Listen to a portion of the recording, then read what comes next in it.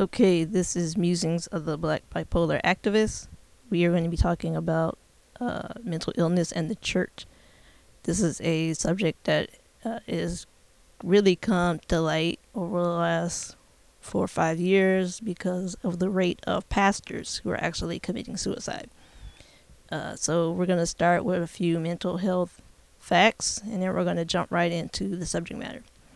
So currently, 1 in 5 Americans suffer from mental illness, and this could be anything under the umbrella of mental illness in categories such as mood disorders like depression, bipolar disorder, which I have bipolar disorder. It could be substance abuse disorders like alcoholism and drug dependency. It could be an eating disorder such as bulimia and anorexia.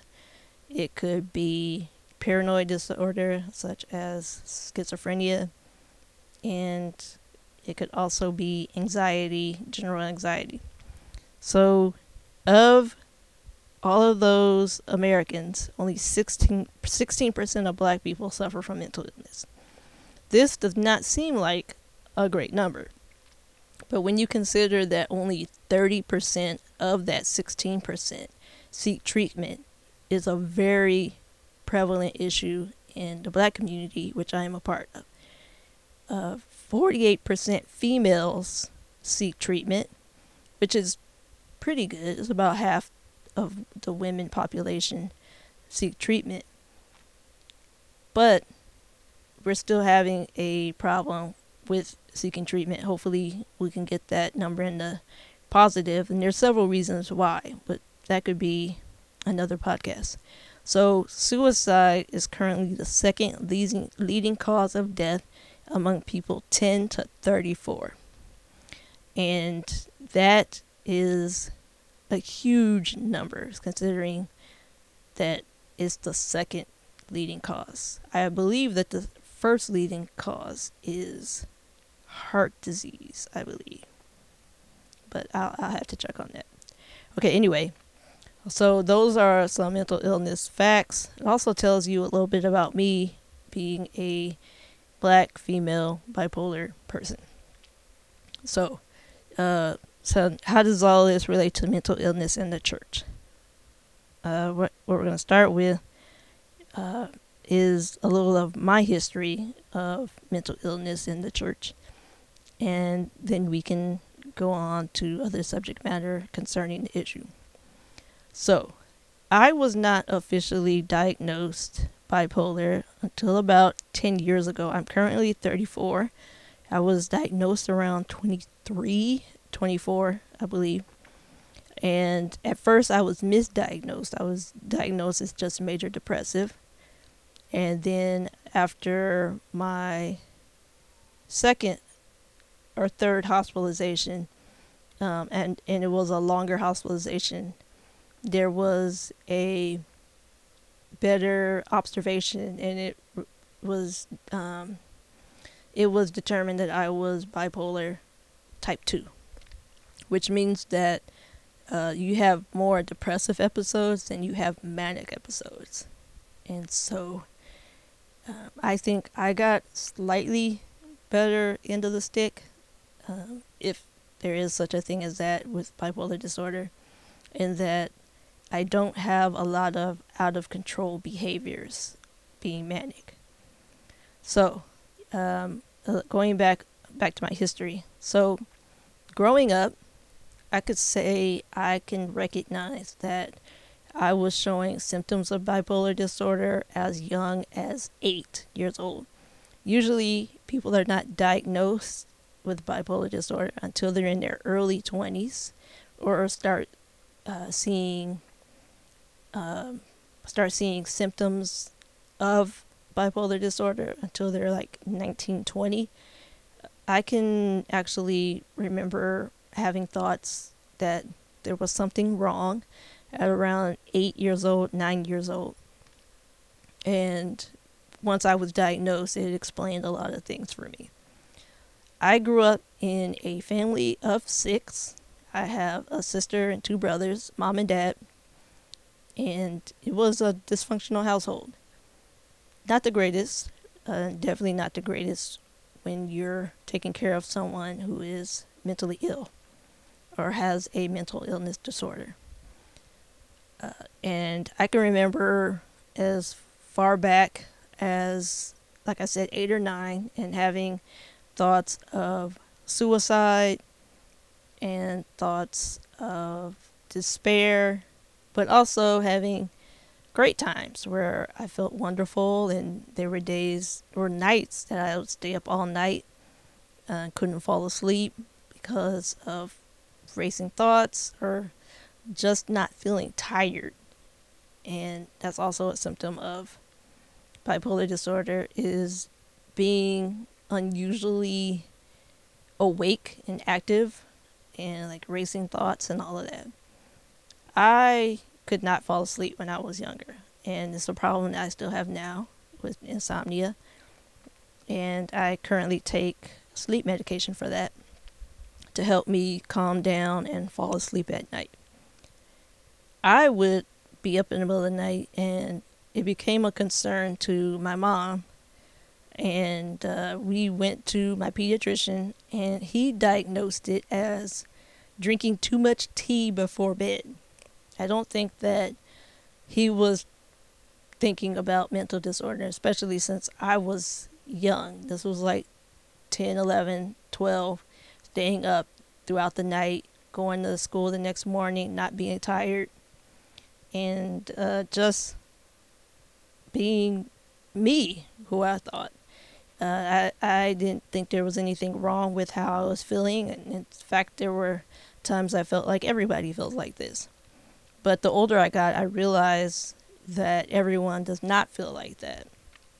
And there used to be times of prayer where I would pray about things, and things did not seem to improve. And that made me feel bad, because a lot of things that's stressed in the church is if you have a problem, you pray it away. In fact, Psalms 34:17 says, "The Lord hears people when they call to him for help. He rescues them from all their troubles." So I grew up thinking things like this. This is not to say that God does not answer prayer, because God does answer prayer. But there are also times when we feel like we are unheard and we remain unchanged. So I have had several suicide attempts in my life. I've been hospitalized about 4 times in my adult life. And it's been a struggle, especially with adults who I've been around when I was younger, and peers when I got older, who had a pray away the mental illness mentality. A lot of people view mental illness as a spiritual disorder rather than a physical one. This is very troubling and problematic, in that people don't really think of physical ailments like broken legs, cancer, other illnesses such as that, like diabetes, as spiritual warfare, when mental health is considered a product of spiritual warfare. So the church has a very, very complicated history with mental illness. And I have a very complicated history with mental illness and spirituality, in that I grew up with a mom who felt that mental illness was satanic and attack from, quote unquote, the enemy. Schizophrenia, which is a huge disorder that causes people to disassociate from their lives. My mom always felt that those people were demon possessed and they were not suffering from a mental illness. Now, I'm not saying that demon possession does not happen, because it occurs in the Bible several times, but not every ailment is demon driven. So when I got diagnosed, it was a relief. But I also had a mom who not only believed that I wasn't praying hard enough to get rid of it, but that I was in fact crazy. Crazy is a complicated word in that a lot of people who have mental illness get called crazy, and crazy is such a hurtful word, but it's a word that has permeated society, and it really comes from a place of misunderstanding. So now we're going to talk about how the church handles mental illness. So again, church is very big on prayer and praying things away and praying ailments away. But they haven't taken care of mental health, really.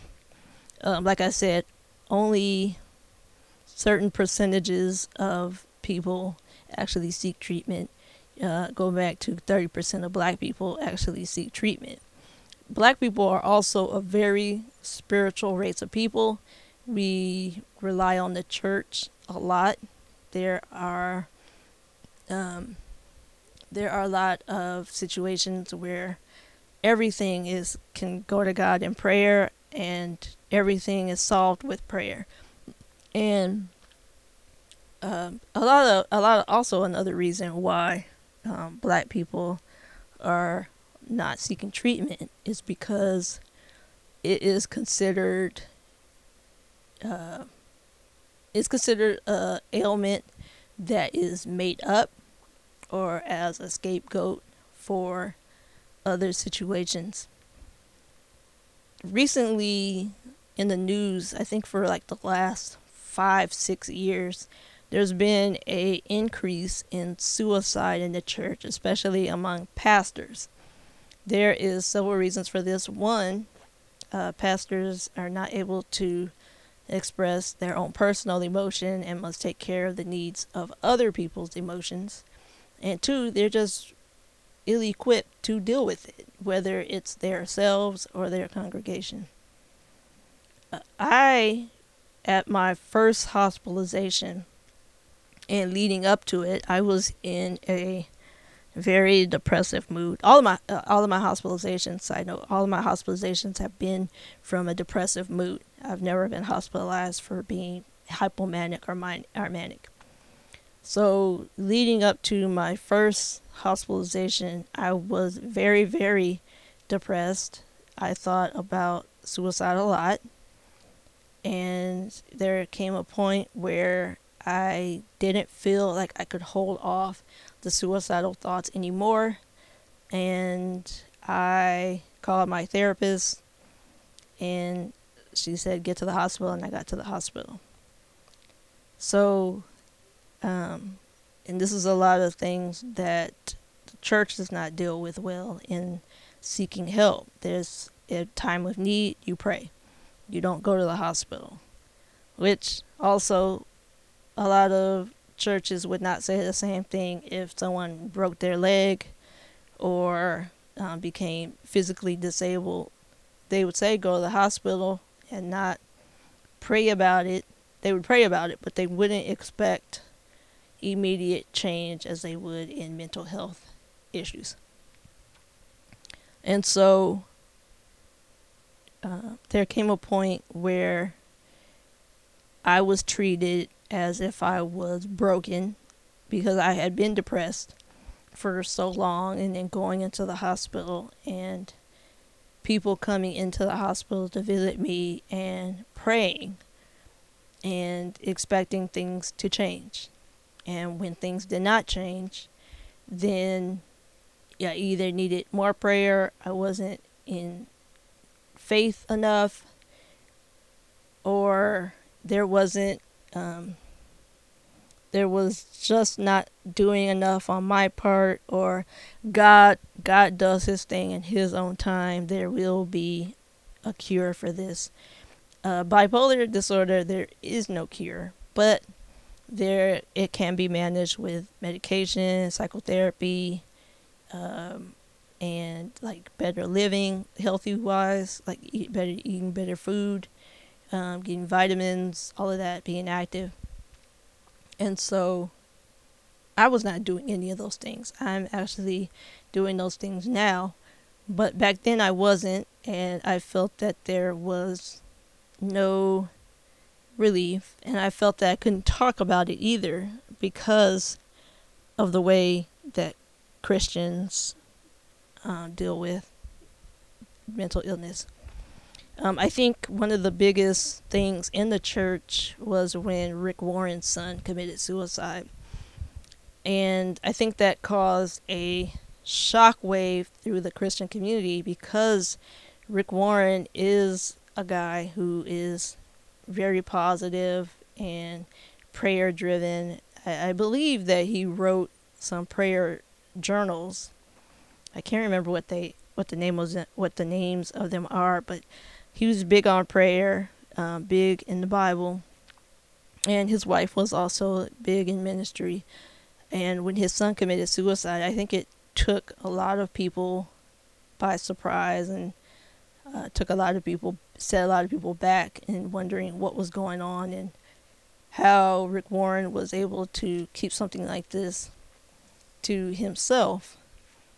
And I actually went to a talk that Kay Warren gave before a Sparks game, Go Sparks. And she actually wrote a book called Choose Joy Because Happiness Isn't Enough. And she talks a little bit about her son's journey with mental health. He was major depressive, and he sought treatment. Actually, his parents, Rick and Kay, got him the treatment that he needed, but they didn't treat it as seriously as they should have.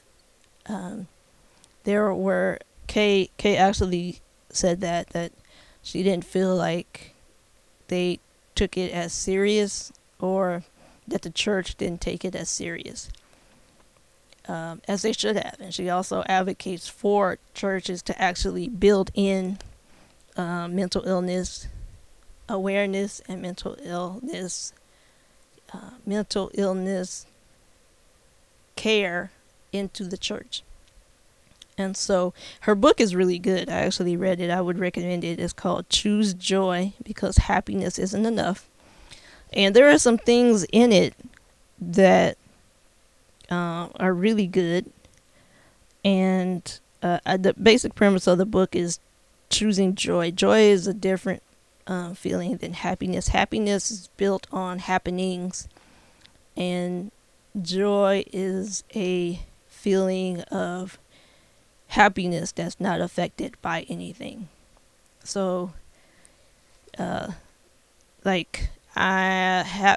happiness you can be happy because you did well on a test, whereas joy is you have happiness beyond how you did on a test.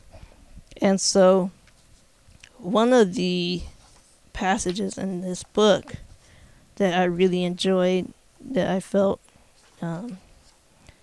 was something that I felt was interesting, is she wrote, "If being a Christian makes no difference in the way we respond to problems, what good is our faith?" And while she did write some good things, that's a quote that I had a problem with. The quote is again, "If being a Christian makes no difference in the way we respond to problems, what good is our faith?" And for me, that makes, for me, in that is one of the biggest problems in the church concerning mental illness. And I think a lot of people truly feel that that healing is based upon faith. And while faith is good, faith is amazing. I have had faith in several things. I've had faith in God to bring me through several situations. and he has in some instances. But seeing as Christianity is a faith-based religion, I think that if there are no immediate or immediate or physical or spiritual quote unquote deliverance, then you don't have faith. And I think that's one of the biggest problems in the church, is the issue of faith. I think faith can mean a lot of different things to different people, and faith to someone who is suffering from a physical ailment is different than someone who's suffering from a mental ailment. Someone who is like well, quote unquote, well and healthy, their faith is a little bit different than physical and mental faith. And so there is like a perception or a standard of what faith is and what faith can do in the church. And I personally struggle with how Christians view faith because of the way they treat people with physical ailments and spiritual ailments, and your healing depending on your standard of faith. And the church really beats that in, and I think they beat in the concept of faith and it being a faith-based religion is because we operate on things that we do not see. So we trust that Jesus died and was raised again, and that he is the Messiah. Everything is based on faith. We believe God created the world. We believe that that God has a hand in everything, which I think he does have his hand in a lot of things, but some things are just there because they're there. Like adaptation. Adaptation is a big subject for me, because and adaptation actually can tie into mental illness, in that people adapt to what is around them. So if we're talking about like anorexia can often be a result of societal standards of beauty, and in that standard it's a conditioning, and the conditioning results in a mental disorder. I grew up in a family that was very dysfunctional, and I think that some of my symptoms is a result of the environment I was raised in. Mental illness also actually runs in my family, so it's part genetics, part environment, and it is a problem. A lot of people actually have bipolar relatives if they're bipolar. If mental illness is a big genetic thing in a lot of instances. And I think that things like genetics and environment do not also get factored into spiritual faith. Spiritual faith is spiritual faith is something that is a double-edged sword. So it can heal and fail at the same time. And what I mean by that is we have a like give and take with faith and spirituality. We either take it or leave it, and there is only really one right answer in that, and that is take it. And you have to go by a certain amount of standards to take it. I have been suffering from mental illness my whole life. I was officially diagnosed about 10 years ago. But but everything since I was diagnosed has been a faith journey, not only for me, but for everyone else around me. I think, especially for the people in the church, I think someone who really kind of jumped onto the wellness plan that's not specifically based in faith is my dad. And we've had a complicated relationship, but one thing I can always say about him is he does believe in prayer, he does believe in faith, but he also believes in the science of our minds and how our minds work and how they function and dysfunction. And so I actually am thankful to him for that. And I think I have a t-shirt. I think I do have a t-shirt that says it's okay to have Jesus and a therapist. And I think that a lot of people feel you can only have one or the other, especially in the church. And that is something we need to work on. And I think that's going to be it for this time. And we will discuss some other things next time. Okay, Black Bipolar Activists out.